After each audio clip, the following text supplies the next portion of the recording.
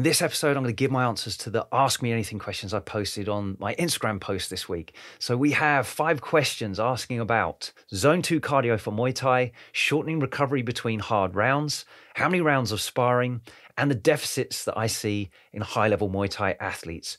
So let's get into it. Fighters, welcome back to another episode of Heat Trick Muay Thai Performance. Starting with the cardio questions. So first one, Zone 2 running, the ins and outs for an AC Muay, how long or far per session, how many sessions a week, and also the benefits to our development. So Zone 2 cardio, if you're not familiar with that, just to clarify exactly what that is, it's between 60 to 70% of your maximum heart rate. For me, I'd actually take that up to about 75% of maximum heart rate at the top end. That's still going to give you the development that I'm going to explain that gives you. So that's a rate at about sort of between 3 to 5 out of 10 on a rate of perceived effort. It's also a rate that you feel like you can hold a conversation while you're running. So it's not particularly tough at all. It's a gentle run. So the benefits of that are that you're going to get faster recovery. You can recharge between combinations better, between rounds of fighting and training sessions themselves. What it does is it develops aerobic capacity, and that's the energy production side of things. It's your energy reservoir. So I like to use that analogy for fighters, is that it's building up your reservoir of energy behind your dam. And whereas more intense methods build the aerobic power side, which is like the dam gates in that wall to let that energy out, to supply it quick enough for the activities that you're doing. So what we want to make sure is that reservoir is big enough. And that's what this steady state stuff's going to do. If your reservoir's not that big and all you do is the power side of it, you're going to end up with big dam gates that open up and empty your reservoir really quick, and you'll gas out that way. So you need that combination of the two, and it starts by having that aerobic capacity foundation.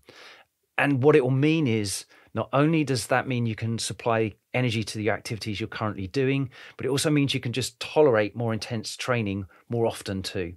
So that recovery between training sessions and training days goes up through the roof if you've got sufficient capacity, and is terrible if you haven't got it. And this develops what's referred to as general conditioning. It's the energy production. It's training the heart muscle itself. It develops eccentric cardiac hypertrophy. So it's the left ventricle of your heart that stretches and gets bigger. So each pump will give you a bigger volume of oxygenated blood around the body. And that, if you're training at about 75% of maximum heart rate, sort of 60 to 75%, that's the sweet spot to do that. If you're training more intensely than that, you're not going to stretch that ventricle and you won't get that benefit. And those sessions at that sort of intensity want to be between 30 to 60 minutes in one session, and between 1 to 3 times per week. And that depends on the phase of training you're at and where your personal development is. So if your resting heart rate is below 60 beats per minute, then those kind of zone 2 cardio runs aren't going to give you anything to build a bigger reservoir. Your reservoir is already pretty good, and more intense methods are probably better for you. But for someone with a good aerobic capacity already, that then serves as a recovery run, as active recovery, to get fresh oxygenated blood around the body. And that's what you'll see a lot of the fighters in Thailand are actually using this for. And I've got a link to another video that I'll share that goes into that in a lot more detail for you. So going on to the second question we have on Zone 2 cardio. Should we include Zone 2 training in alactic and lactic block to maintain aerobic development, or will this hinder lactic or alactic development? So just to make sure that's understood, the alactic work tends to be more the strength, power and speed, the explosive stuff. And then the lactic work is that more sort of local muscular endurance and even central endurance, where we're pushing at a hard rate for longer and there's insufficient rest and recovery for repeated bouts. And you're going to start finding your efforts diminish as you fatigue. So as long as you don't go for longer than 60 minutes at a time with that Zone 2 cardio, you're not going to negatively affect anything else you're working on. That's the first thing. But too much lactic training will kill off your aerobic engine, and we need that to be as good as possible. The bigger that aerobic capacity, the more aerobic power you've got, the less you're going to depend on the lactic system. And that's the one, once the fuse is lit on that, you're going to have to take your intensity down so that you can recover. You're literally on borrowed time when you start using that lactic system. It means the fight's gone bad, really. So training should evolve through aerobic capacity, building up that reservoir with the gentler work, more higher intensity intervals as you come closer and closer to your fight. And that's where we shift into higher intensity aerobic power work to open up those floodgates. And then finally, a bit of lactic power tolerance work. So it's not that you become a lactic animal that gasses out. It's more that you can tolerate the waste products and the lactic acid in the system so that it doesn't shut you down. But we don't want to depend on that. A fighter should be aerobic power recharge and then alactic explode with a little bit of lactic if we need to, but it means the fight's gone bad if you're extending your efforts for longer than 30 seconds at a time, and that lactic system becomes the predominant emphasis of you supplying your energy. So on to question 3. What are the ideal ways to shorten the time it takes to recover between hard rounds? Well, first of all, aerobic capacity. Like I say, it's your recharge. So the bigger your aerobic capacity, the quicker you're going to recover between rounds anyway. But then the next thing is that passive recovery is better than active recovery. So rather than being up and walking around, just being static will get your heart rate down a lot quicker. It also reduces the RPE or rate of perceived exertion for hard rounds too. So that's something else to bear in mind, the psychological aspect. So passive recovery is best. Standing with your hands on your knees is much better than standing with your hands behind your head when you're trying to recover, despite what every PE teacher has probably told you. The research has shown that that's true. And actually sitting between rounds is psychologically better than standing between rounds, even if physiologically there's no difference. So the rate of perceived effort for the rounds is less if you've sat down between rounds. Also, while passively seated between rounds, if your corner team massages your legs, your arms and your shoulders, that helps remove the waste products and lactic that's built up in the local muscles too, without you having to exert any effort. Also, your breathing makes a big difference. If rather than shallow chest breathing, you can have deep diaphragmatic breaths or expand the side ribs lower down, that's going to help you recover a lot quicker because that triggers the parasympathetic nervous system, the rest and recovery. That's going to bring your heart rate down, get you out of your mental fog and back into the game a lot better. And no water slurped in until you get your breathing under control. Otherwise, you're just likely to chuck it down your airway and choke yourself.